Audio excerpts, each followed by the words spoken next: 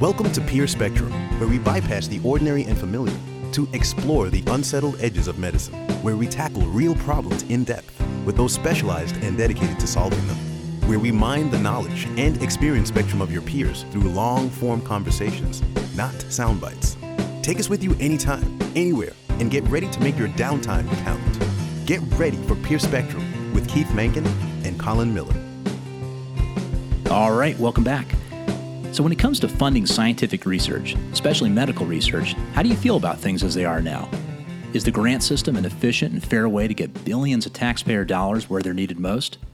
Are funds targeted towards diseases proportional to their occurrence in patient populations? Is the influence of disease-specific nonprofit groups helpful or hurtful? And of course, are the interests and activities of biomedical companies actually aligned with the needs of you and your patients? Well, if you think there's room for some serious improvement here, today's episode is just for you. Cindy Wu was a young undergraduate student at the University of Washington working on a way to modify an enzyme treatment for anthrax, actually using a video game, which, by the way, is a heck of a lot more than I was doing in college. Anyway, she approached her professor, eager to find funding for her idea. Cindy, he said, the system doesn't fund people like you. It only funds tenured professors. Although he ended up actually giving her a little bit of money from one of his own research grants, Cindy had taken her first glance at the huge world of underfunded and undiscovered science. Cindy wanted to do something about this, but she needed some help. She talked about the problem with her friend Denny Lan, a fellow student who also had experience in software development. The amazing solution they came up with was pitched to Silicon Valley investors in 2013 at Y Combinator. That 3-minute pitch brought in $1.2 million in initial startup funds. And Experiment.com, a unique crowdfunding platform for scientific research, was born. Like early-stage investing, you can think of this space as early-stage research. Bill Gates has described Experiment.com as a solution that helps close the gap for potential and promising, but unfunded projects. Most research in this gap can actually be funded for as little as $5,000 to $10,000. We know what you're thinking. $5 to $10,000? Maybe for a university science fair, but certainly not for legitimate medical research. As we're going to see, though, technologies such as CRISPR gene editing, 3D printing, and artificial intelligence are already lowering the costs and barriers to researchers in ways that would have been unimaginable just a few years ago. This will only continue, and companies like Experiment.com are leading the way into this undiscovered country. With that said, we're happy to bring you the founders of Experiment, Cindy Wu and Denny Lan. Cindy and Denny, welcome. Thank you so much for taking some time out with us today. Just take us back to the origins here. How did this idea start, but also what made it necessary? Well, thanks for having us on the show.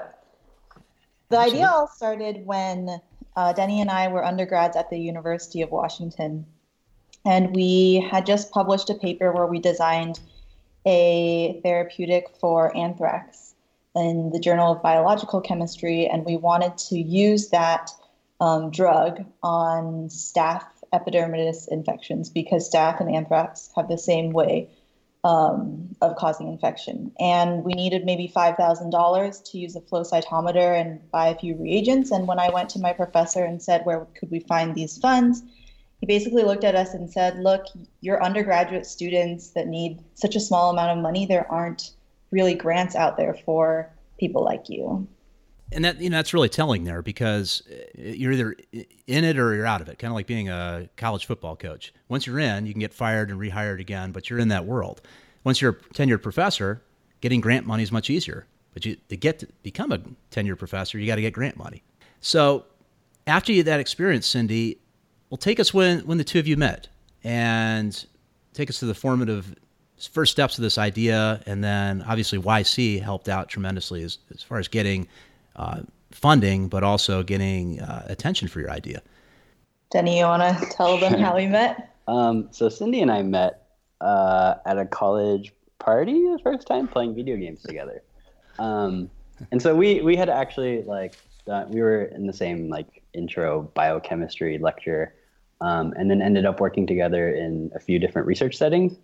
And so Cindy and I had worked together mainly as scientists and had been friends before we had ever come up with this idea. And so by the time that we had gone through this research experience of coming up with new ideas and running into this kind of well-known secret in academia of research funding, being kind of, hard to get new projects off the ground, I had also been working on at the time in this area of social microfinance, which was this kind of new online. It was a mix of like online platforms that were popping up, but then also like traditional banking organizations going to different places around the world, basically pooling resources to help people in, say, like Bangladesh. So the idea behind social microfinance is, say you're a goat farmer and you need $100 with a small loan, you can use that capital to kind of make small investments and then over time pay back those loans. So back in 2007, this had been a really big thing with platforms like Kiva.org. And so at the time we were students and we were looking at stuff like that, I was like, why can't we do that and apply some of those social lessons to science and science research? So that was all happening when Cindy and I were hanging out and then doing research. And then that was probably our senior year of college. Yeah, I've actually been using Kiva for years. I love it. I mean, it's one thing to make a charitable donation and never actually see the results or know whatever came of that. But on Kiva, as you were saying, you can actually see who is starting up a plumbing business in Chile, for example, and then follow their story. And I guess it's the same idea here with experiments. So how did you get from having this idea, seeing the need, Cindy, because you could see what was happening? You're certainly not the only person who's getting denied funding, but how do you get from that point to finding investors and getting the idea out there? So before we built a site, we went around University of Washington and just spoke to any professor, grad student, postdoc that would talk to us. And we would ask them 2 questions. We would ask them, if we made a site where anyone anywhere could give directly to your research, would you use it? And every single person said, yes, I would use it. And then the second question would be, if you did use it, what would you propose? And that's when things got really interesting, because even tenured professors would say, look, Cindy and Denny, this is an idea that I would never submit to NIH or NSF because I know they wouldn't fund it. But I've been thinking about this for the past 10 years and it's kind of just been on my shelf collecting dust. And it's something that I'm really, really excited about. I only need a little bit of money to get it started.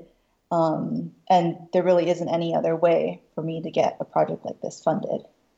So then, yeah, I guess talking to all of these scientists made it clear to us that there was a clear problem here, and we had this opportunity to try and make like a prototype that we could test with. So after having all those conversations, we got enough of our friends and colleagues and professors and grad students committed to launching projects. And I think we worked for like 2 months with a few other friends that we recruited, like in an actual website that we put up, and we launched with 9 projects out of those conversations that we had, and we ended up funding, I think, like 6 out of those first 9 projects. Wow. And so it was after that we realized, okay, maybe there's actually something here, or we could try to grow this and see if more scientists would be interested, but also if we could build this kind of community of people who wanted to be closer to science, like directly connected to these scientists.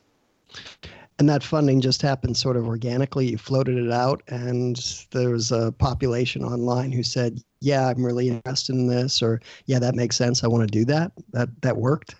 Yeah, so it was all kind of a big experiment. We didn't really have any ideas of, like, I think we had talked to one like tech journalist in the area. It was like a very small Seattle area tech blog that covered mainly like Microsoft or Amazon news, but then we had convinced them to like do a small mention. But beyond that, like we had a small mailing list of people, of just like friends that we convinced them or tricked them into giving us their email address. And then it was just kind of like, let's see what the scientists do. So let's see how they share it. And like the only thing we could try to do is to tell the researchers, don't treat it like a grant, but maybe, talk about your science. And then we kind of learned more about how scientists naturally want to do that. Right. One of the things that struck us was the lab notes, the fact that not only is everything transparent, but it really forces the researcher to really open up. It brings science to people who wouldn't ordinarily hear it. Was that an intentional thing? Was that what you intended all along? Or was that something that just sort of developed as you worked on the project? So for us, I think that was one of the big like founding principles, or one of the big hypotheses we wanted to test, because that was partially why I think we felt so convinced that this idea should work. is because Cindy and I, when we're working as scientists, like at a lab bench and you're doing these experiments, like I am thinking in my head, what I am doing is so cool. If I could just tell someone else about it, I could probably blow their minds. But as scientists kind of being locked in the way you do science, you don't have a lot of that exposure or the chance to tell other people about the really, really cool things that you're doing. And so the Lab Notes feature was just kind of like a way for us to not just to encourage scientists to share science, but to share it like how they would do the science. So not necessarily in a traditional, like when people think about science communication, it used to be this kind of like, how do I dumb it down? How do I serve it in this way that is most palatable or accessible? But what we felt like as doing, as a scientist, like I'm a scientist and, trained in biochemistry and synthetic biology, but I'm also really passionate about computer science, AI research. Mm-hmm. And I may not be an expert in it, but if someone, could have a real conversation about the nuts and bolts, I might not understand everything, but that is still a very valuable conversation. And you don't really see that a lot outside of like the internet. I mean, it used to be you would have to like go to the library to look up kind of obscure journals, or you would get kind of the processed, sugary version of popular science. And so we wanted to kind of do something in the middle, or at least also give the scientists the chance to have that voice themselves. Sure. Yeah, well, I'm sure you're aware the old fuddy-duddy way to do it is you would never share your data, you'd never share your method or any of your design until it was an abstract, and then you'd go and you'd discuss it, and then maybe you'd make changes, and then you'd hope to get it published. But the idea that this is something that from the very inception of the project, almost from the time when you're designing the project, you're communicating about it is really exciting. Have you found that the researchers are using this as a platform to learn more from other researchers on the platform, or in other words, are they actually just showing off, or are they trying to learn as they go with their demonstrations? A lot of the funders on the platform are scientists or former scientists. Okay. And we find that there are even graduate students that are funding other researchers on the site. One graduate student said it was similar to going to a conference where she could only go to a conference once a year or twice a year, but by giving to different campaigns on experiment and reading the lab notes, she felt like she could be in a conference the entire year. Right. So we all know most graduate students don't have a ton of money, right? Mm-hmm. And for them to even be able to find $100 or so to put up to sponsor one of their colleagues, that's amazing. And I'm going to go back to a quote here. This is on your front page of your website. This is from Bill Gates. And he describes experiment as a solution that helps close the gap for potential and promising but unfunded projects. So there is a gap here. There's some projects that require sometimes millions of dollars, especially for a multi-centered, double-blind placebo trial, versus something where you're just trying to find out. I saw one, how ER physicians treat psychiatric patients when they come in. And that may be more survey methods or actually in-person, observations. Tell us more about this gap that Bill Gates is describing here. I mean, how much research can actually, and legitimate research that's important, be done for $5,000, for example? What's the average amount raised on the site? And then obviously we want to get into a little more about grant money and how much that actually goes into overhead. But let's just start with this gap that's described here. So I guess, I could talk about this research funding gap and kind of the artifacts of research funding today. I could talk about this forever, but I think the thing that Cindy mentioned was how you would have scientists who would have a lot of these ideas, but they would kind of sit on bookshelves or sit in the back of their minds until it was kind of like the right opportunity. And I think almost any scientist in any field does that kind of behavior, where they're always collecting, fun, cool ideas.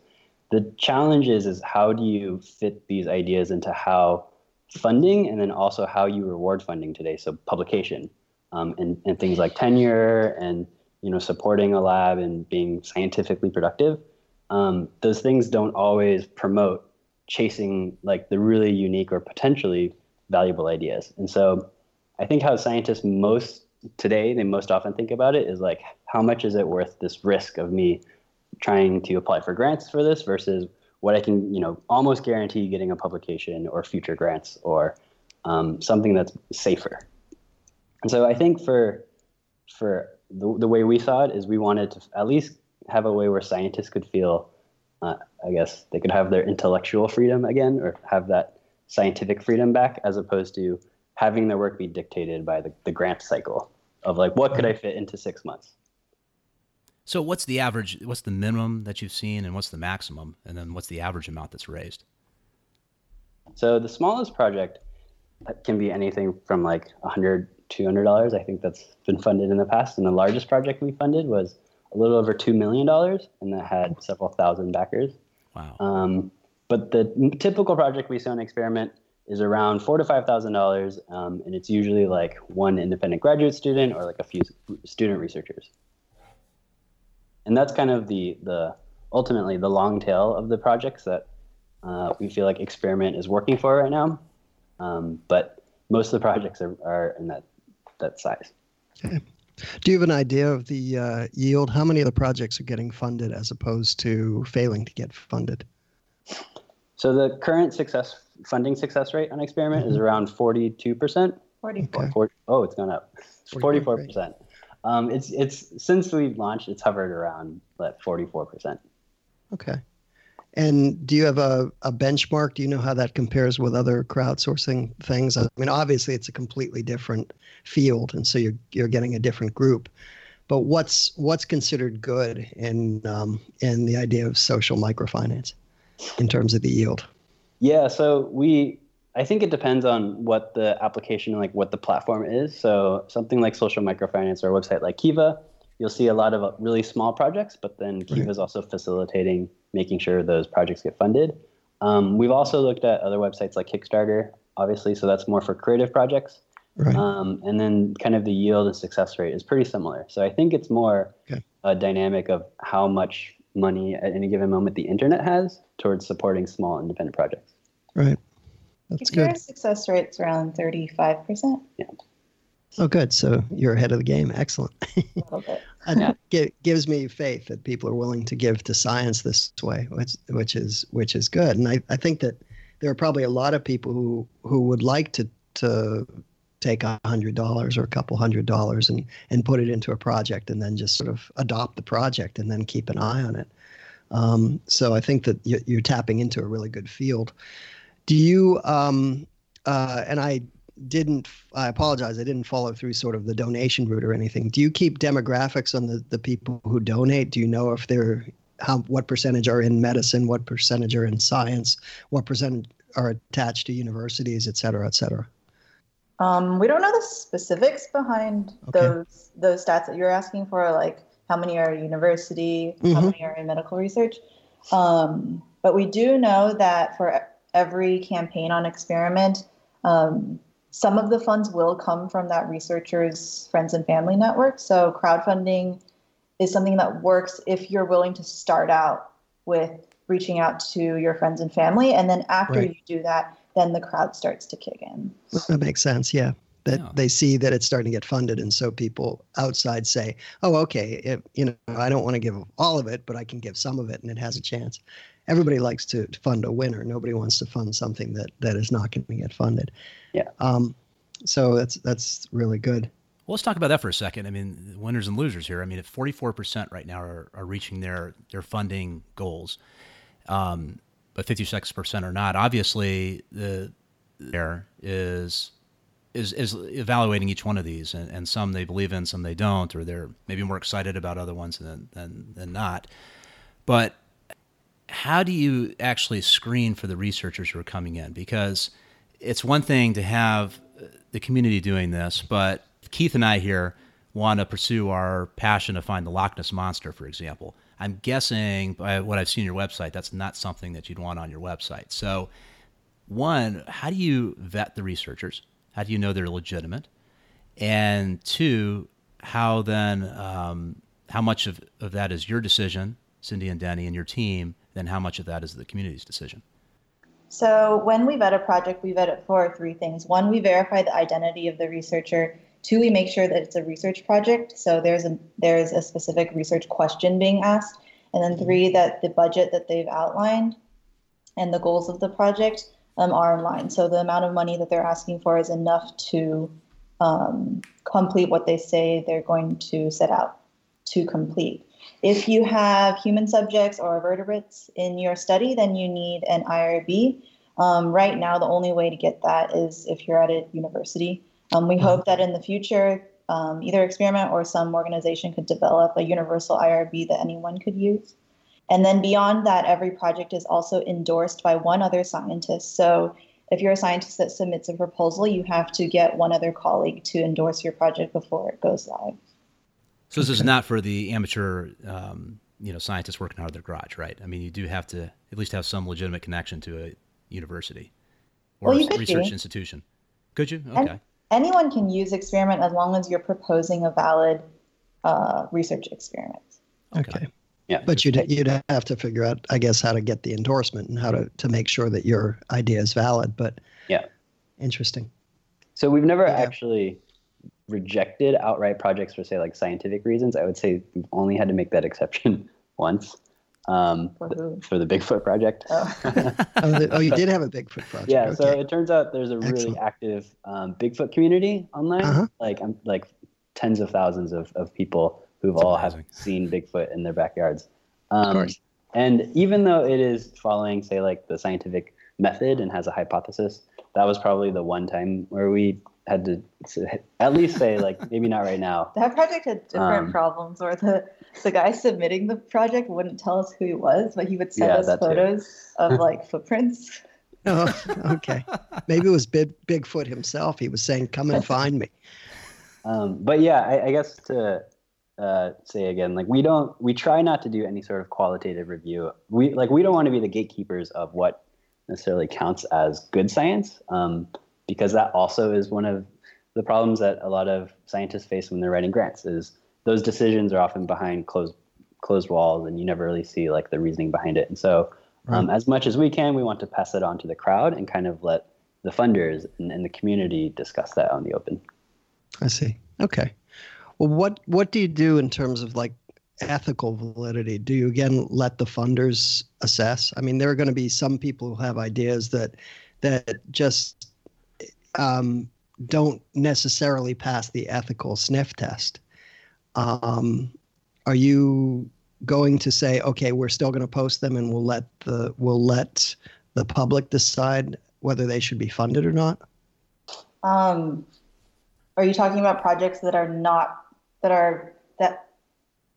where ethics come into question, but they're projects that aren't projects that have human subjects or other vertebrates? Yeah, I mean, it wouldn't necessarily be human subjects, but for instance, I'm having trouble thinking of an example, except having served on an IRB, and incidentally, something I'd be very interested to talk offline about you is that universal IRB or that online type IRB. That's such a fascinating idea and so useful. But a project that has a bias, and I don't want to get too political, but let's say a project that says, I want to prove that such and such race has a lower IQ than such and such race. And, it can be couched as valid science. You can say, okay, I have my methodology. I'm going to look at IQ tests. I'm going to measure, like everyone did with the eugenics. I'm going to measure head size. I'm going to do all those things. And I need $400 to do all this. Do you have a system where you would say, you know what, we really don't want to do that? Or do you say, okay, well, let's let the public decide? We haven't had a project submitted that's like that. The closest thing that I can think of that is like that are topics where things are controversial, for example, like gun control. Right, okay. We don't support projects that have a specific agenda. So if you're saying you're trying to prove something, you're definitely going to get rejected by us, or you're going to get a review back that says you need to present this as a research question with a hypothesis. And it could turn out that your data doesn't support your hypothesis, and you have to be okay with that. And so that's what we look for when we review. Okay, and that's my answer. So And that incidentally, we're going to think about whether or not we'll edit that section out. I didn't mean to imply anything. It's just that anytime, I mean, believe it or not, one of the things that the grant people do is they evaluate the ethics of the science. There really is, having sat on grant committees too, there really is some decision besides, does this guy deserve the money? There's also the is this A, is it valid, but B, is it ethically sound? And it sounds like you have the idea of that. I'm just not. I don't know. I hope it never runs into it, but I'm always a little suspicious of what goes on the internet. So yeah, that's true. Yeah. No, actually, I think that's a really good question, Keith. And I think another way to look at it too would be there are certain types of research, especially stem cell research, that are okay in certain countries where they're not okay here, or not to say they're okay or not okay, but they wouldn't pass an institutional review board in the United States, but they might in another country. And I should know the answer to this already, but is Experiment an international platform? I mean, can anybody around the world use it? And then how do you deal with those issues that it's not so clear cut? I mean, sometimes it would get the green light in China, for example, but not in the United States. We accept donations from any credit card anywhere in the world. Right now, the platform is limited to the US, UK, Canada, and Australia, mostly because those are the only countries that we can pay out to. If there are researchers on the platform from other countries, but in order to get onto the Experiment platform, they have to submit a questionnaire first. I see. Okay. So let's talk a little bit about grant money right now, the NIH and other, nonprofit organizations. And Keith, you may actually want to ask this question because we were talking about this right beforehand, but let's describe the landscape and some of the problems, and particularly the overhead issue. But Keith, you want to? Yeah. When I was sort of researching and I saw all the universities or the people that are associated with the universities, how are people able to get around bringing in, say, for instance, I'm looking at a grant here for $10,000 and the person is from Harvard. So in theory, that Harvard researcher, that Harvard person is going to come in with $10,000. How do you get around the fact that no matter what money comes in, Harvard still is going to say, well, 75% for the overhead? Because they seem to do it every time. I was telling Colin offline, when I was first starting out in academic medicine, I applied for a seed grant, and it was a piddling little grant. It was like $10,000 just to get started, just to get some research data, which I could then maybe use for the learning grants and go into the NIH framework. And the grant people sent back and said, we like it, but we can't pay indirect costs, and your Harvard is, and we probably ought to, your university is insisting on 75%. So we can't give you the money. So even a seed grant was of a tiny amount was being taxed, if you will, by the university. Have you addressed this with the university? As I see institutions listed on your front page, is this something you've talked about to the universities with, to get them to say, okay, any money that comes in through experiment.com, we'll leave that aside? Or how have you addressed this issue? Go ahead. So this was a concern early on with some scientists, particularly if you're talking about larger amounts of funds. But our policy has always been that we ask universities to not take indirect costs. Mm-hmm. So when we actually pay out the funds to the researchers, we include that as a stipulation of accepting the funds. And then the way that also helps kind of getting around this is the way we process the funds. So instead of kind of treating it like a grant, most institutions also have a sort of like donor office or like a alumni fund. So they have ways to take actual like cash donations. And so we basically just kind of direct the project funds towards a specific lab or towards a specific project. And that way it gets around. In most cases, it doesn't necessarily, like, the administrators don't get too upset about it. Okay. Yeah, go ahead. Researchers also have the option to take the funds into their own personal account. So if the university is being particularly hard to work with, then they can also take it into a personal account. Okay. Yeah. So it becomes it becomes almost an earmarked donation rather than a grant then. Exactly. Okay. So that's that solution. Have you found that the universities are really receptive to this? I would think they would be, because it brings more research things that wouldn't ordinarily occur to their campuses. But have you actually discussed it with the administrators? Yeah, so I think that was probably one of the biggest learnings early on of trying to figure out kind of the growth bumps. In that early on, a lot of universities kind of approach crowdfunding as like, we don't know what it is, it's new, therefore we will avoid it. And I think actually that sort of response was really common among the kind of top tier universities where research funding isn't as much of a problem. But then as soon as you get outside of that, like 20 universities, the rest of the institutions in America saw it as an opportunity to at least help their students.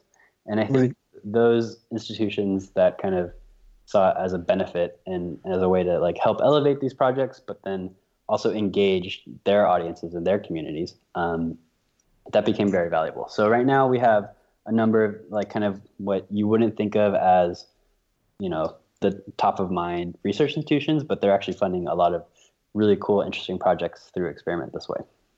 Great. We also have University of South Carolina that matches every, I think, up to $2,000 for any student or faculty member that wants to use Experiment. Oh, good for them. That's great. Yeah. Let's take a different track for a moment here. So this is for most of the physicians listening right now. And in the U.S., still most physicians are in community county hospitals. Not all of them are in academic centers. But I guarantee you, almost every one of them has an idea to improve something or to do something different or something they want to explore. So if you're looking at, you know, a physician who's at a county hospital but not affiliated with a university, and they want to get on Experiment because there's a question they have, a legitimate question, and they want to explore it, take us through the steps of how they get on board and what they're going to experience once they post their project. So the first step would be to define your main hypothesis and the budget, the amount that you need to test this hypothesis. Once you have that, you go to the Experiment site and submit a proposal through experiment.com/start. The proposal will ask you for a title, a photo that will showcase the project, an abstract, what is the context of the research, why is this research important, what are the goals of the project. You'll show your budget with outlined budget items.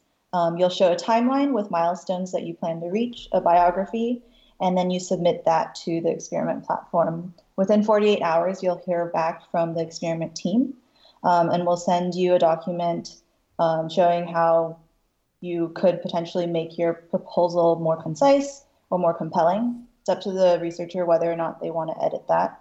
Or you'll receive an email that says like your project is not eligible because of some reasons.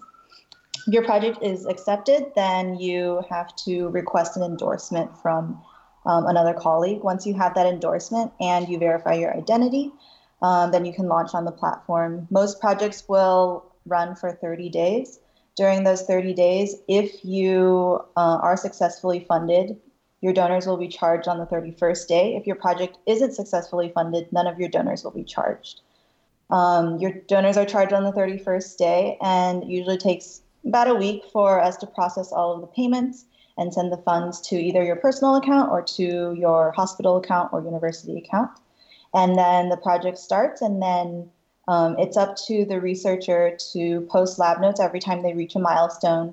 And then eventually at the end of the project, share a peer-reviewed paper, maybe a thesis, or just a few short paragraphs about what they learned and discovered by executing the research project. So success is defined by if your project was successfully executed, not necessarily did you get significant data. Interesting. And so that they could have the best chance of becoming one of the 44% that become fully funded, I mean, what are the tips and tricks that you offer researchers when they're putting together this proposal? You want to answer that? Yeah, so a lot of it comes down to preparing these researchers to do the outreach. So that is a really big part of how kind of crowdfunding and online communities works. And a lot of scientists doing this for the first time aren't really used to that, but then also maybe like have never really tried to participate in something like science Twitter. Or, maybe they've never written a blog before or aren't active on social media. So a lot of what we do is getting scientists to think about what is the message of my project. In particular, like how would you convey why this research is important or why people should get involved. So part of that is thinking about what is the impact of this project in a short, concise way. Part of it is thinking about why now, like why is this research question crucial to answer and tackle right now? And then also why me? So why is this particular team out of all the scientists in the world the best suited to approach this hypothesis? And so a lot of it is just helping scientists kind of build the framework for how to communicate their project and ultimately how to like communicate science in an effective way. And then the more preparation you do in doing that, then the more likely it is that running the campaign will just kind of be like sharing the content you've already thought about or reaching out to groups that you've already found. And then kind of somewhere in the campaign, usually like a little bit of serendipity or a little bit of good luck will happen in terms of getting picked up by other outlets, or maybe you find a community that it really resonates with. And that's kind of the magic of what happens when you put your science out there. There's also a science behind crowdfunding. We know that for every 100 page views a project gets, they'll probably get 1 to 2 donations. So you can calculate how many page views you need to get to your page in order to get to a certain funding goal. The conversion is on average 1 to 2%, but we've seen some traffic sources convert at, say, 15%. So if you bring 100 people to the page, 15 people will give. And so we recommend that the researchers post lab notes during the campaign of interesting content that's related to their project so that it can bring them more page views. And you're talking about communities out there. I mean, is Facebook, Twitter, are these things connected to Experiment? Are there offline discussions about what's being proposed? Are there ways for backers to communicate with the researchers? Yeah, so a lot of these conversations do happen in these kind of niche communities. So particularly around like rare disease research, where say funding might be harder to come by. It's really easy for one of these communities to kind of get proactive about starting a project or reaching out to researchers or interacting with scientists to put some energy behind one of these projects.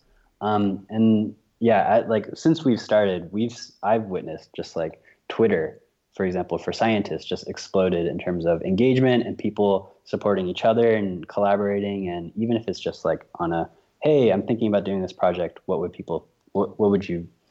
feedback could I get? So we're definitely seeing more of that. Yeah, because that could be really useful. I mean, there may have been people who already explored the idea in a different way, and that kind of collaboration could be very difficult in the siloed environment that a lot of universities are in. I mean, that right there is really compelling. Yeah, so I was thinking, turn that around a little bit. Are you finding that the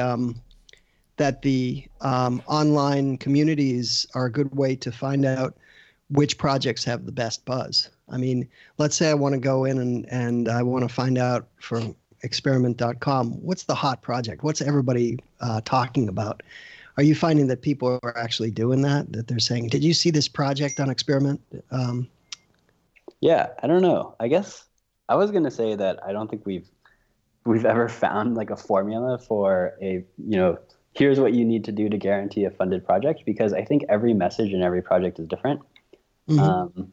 So I don't, like, for example, right now, biology and ecology are 2 categories that are where we have a lot of projects. And most of those projects come from, independent grad students or people doing field work.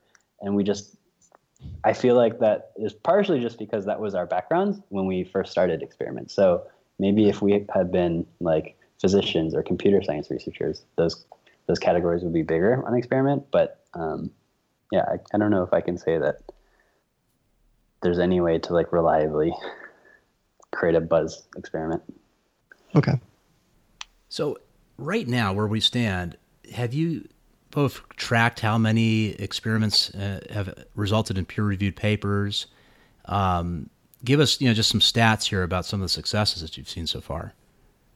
Yeah, we just looked at that last December, and at least 65 peer-reviewed publications have come out of funded experiments. That doesn't include the other results like conferences or posters or talks. And we just launched a feature where the researchers can post all of their results in one section that will show up at the top of their project page if their project is finished. So if you see a project and it is finished, you'll see the peer-reviewed papers and any other results that they have. Very cool. And let's talk about peer review for a little bit here, because there's been a lot of controversy about this, about especially medical journals, how they actually do peer review, if they even do it at all, charging physicians and scientists to submit papers, and then obviously having paywalls for people to look through the research. A lot going on here, but is there a way right now for the community here at Experiment to be a form of peer review? And is there any interest in testing the results of experiments? Are there people who propose projects just to do that? Take us through that a little bit here. Yeah, so that is a really cool thing that we've been seeing on Experiment, and things that we've tested a little bit in the past, which is how can we deliver the scientific results in a meaningful way, but also maybe not in a traditional way that's like a peer-reviewed paywall journal article. So we've actually had a few projects that have posted their results on Experiment, like a full kind of in-depth, like here's what we did, here were the methods, here was the data, but in a really cool kind of like web first, or like like with data visualizations, and it's interactive, and really cool high quality photos and videos, just as a way to kind of give something back to the funders, as a way of like, not only here's what came out of the project, but in a way that you can like really follow and understand and kind of feel ownership of. And so that's something that I think we believe like more of that is good for scientists and in our community and our funders, because it gets people engaging with the actual science content in a way that isn't like you have to be a scientist to understand it. I think we're seeing a shift in giving the power of distribution over to scientists rather than to publishers. What we're seeing is that there are more and more scientists publishing preprints before they publish their peer-reviewed article. And I think that in the future, what it's going to look like, it's going to be the researcher publishing their research paper, peer review happening post-publication, and the reviewer comments being transparent to anyone and everyone that's looking at that document that's probably going to be an online document. Interesting. Yeah. The whole idea of Experiment itself, I mean, obviously it costs money to run this. So give us an idea of your operation. How much, is there a percentage that's taken from each funded project? Are there major backers of Experiment? What's keeping the lights on right now? So currently we take 8% of project funds only if the project is successfully funded. So it's a lot like other crowdfunding platforms where it's an all or nothing crowdfunding model. So if you launch a project and it doesn't meet its funding goal, then none of the backers are charged and there's no cost to you. So that way it encourages researchers to at least try.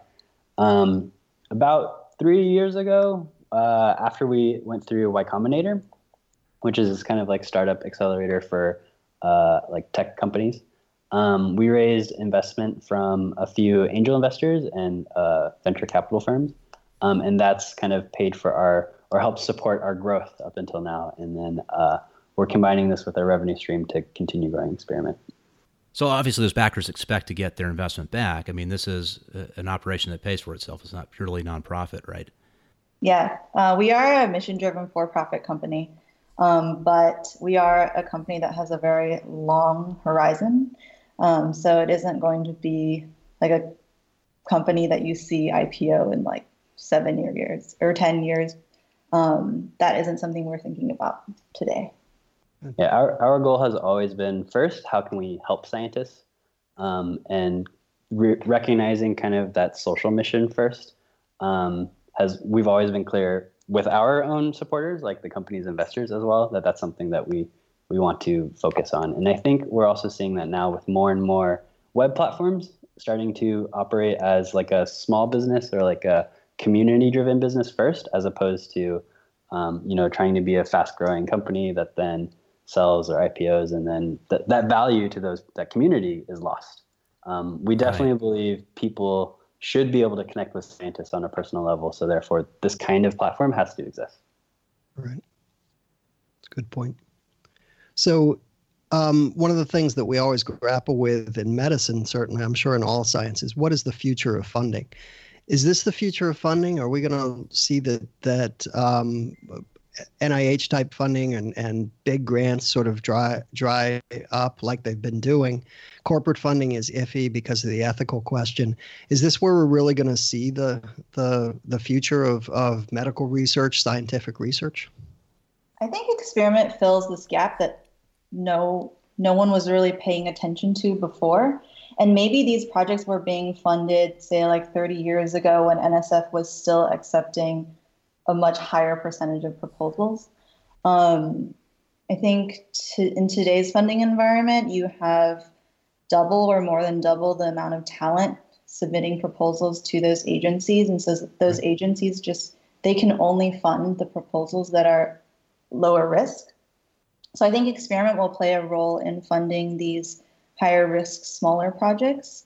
And what I would like to see is larger funding agencies like NIH or NSF be more transparent about where the funds are going and encourage the scientists to share their research process and their results more openly with the public.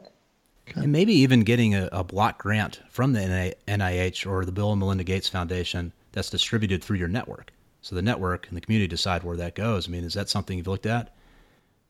Definitely. I think that's one area that's exciting, is thinking about these sources of funding as not necessarily mutually exclusive. And that I think also scientists today, like that's part of the reality of being a productive, efficient scientist, is also not putting all your eggs in one basket. So I think most scientists these days, that just means applying for more grants, but also depending on what fields you're in, it could also mean partnering with other nonprofits and agencies, working with like smaller government groups, particularly in areas like conservation, ecology, and biology. And so, yeah, we would absolutely love to maybe one day run like an NIH challenge grant on experiment where some of the funds are matched maybe by the crowd and also with maybe more traditional funders. And for us, that's something that we found is we can really leverage whatever extra, funds that NIH provides. Experiment can also bring maybe more awareness or a larger audience. Perhaps the stakeholders themselves can get involved with the projects. That is all a possibility. Yeah. We ran go ahead. No, I was just going to say, which is why the USC model is so important, that if you have the institution backing it and supporting it and matching, that's going to help immeasurably. So go ahead. In 2016, we ran what we call challenge grants, where for a specific month, like say the month of January, we had $1,000 grant for anyone that submitted a project related to marine mammal research. And we found that by putting up that $1,000, we were able to fund, I think we funded 6 or 7 graduate students, and one graduate student received the $1,000 grant because that's the grad student that had the most number of donors. And so for every $1 that grant provided, we were able to bring in $16 from the crowd. Wow. And so we ended up running over 30 challenge grants from topics like Zika virus, artificial intelligence. Like we had a trash and like pollution challenge grant. We ended up coming up with all these interesting topics that were cool because they were interdisciplinary. So it was a way to attract different scientists to work on kind of the same topic or same challenge. And it was also stuff that maybe would traditionally go underfunded, or it would be hard to fund because it is something like, I don't know, Zika virus was a cool one because we were able to attract scientists from around the world, not just in the U.S. Very cool. Well, Denny and Cindy, we're getting really close to the hour here, so I want to be respectful of your time. Maybe if we can just wrap things up here. If I can ask each of you to describe maybe 1 or 2 experiments that you've seen that you just thought just blew your mind. I mean, they really stood out, and it doesn't have to be something that was that popular, but just something that really made an impact in each one of you. And Cindy, if you want to start out. Okay. There are these 2 faculty members here in the CUNY system, the City University of New York. And they've done 2 projects on experiment now. And their hypothesis is that a ketogenic diet can inhibit the growth of cancers. And they are inspired by this because there were a few terminally ill cancer patients that have blogs online. And those patients had switched their diets over to a ketogenic diet and seen that their cancer had been improving. And so the 2 faculty members, I think one is in cell biology and another one is in some sort of medical field. They decided that they were going to see if they could incubate cancer cells and have them survive off of ketones, I believe, and see if it would prevent the cancer cells from growing. And they raised $6,000 for the first project and then $80,000 for the second project. And almost all of their donors were people from the ketogenic diet community. And so that was one project where they could actually use the funds to hire a scientist full-time for 1 full year. Excellent. That's fantastic. Denny, what jumped out to you? There's a lot.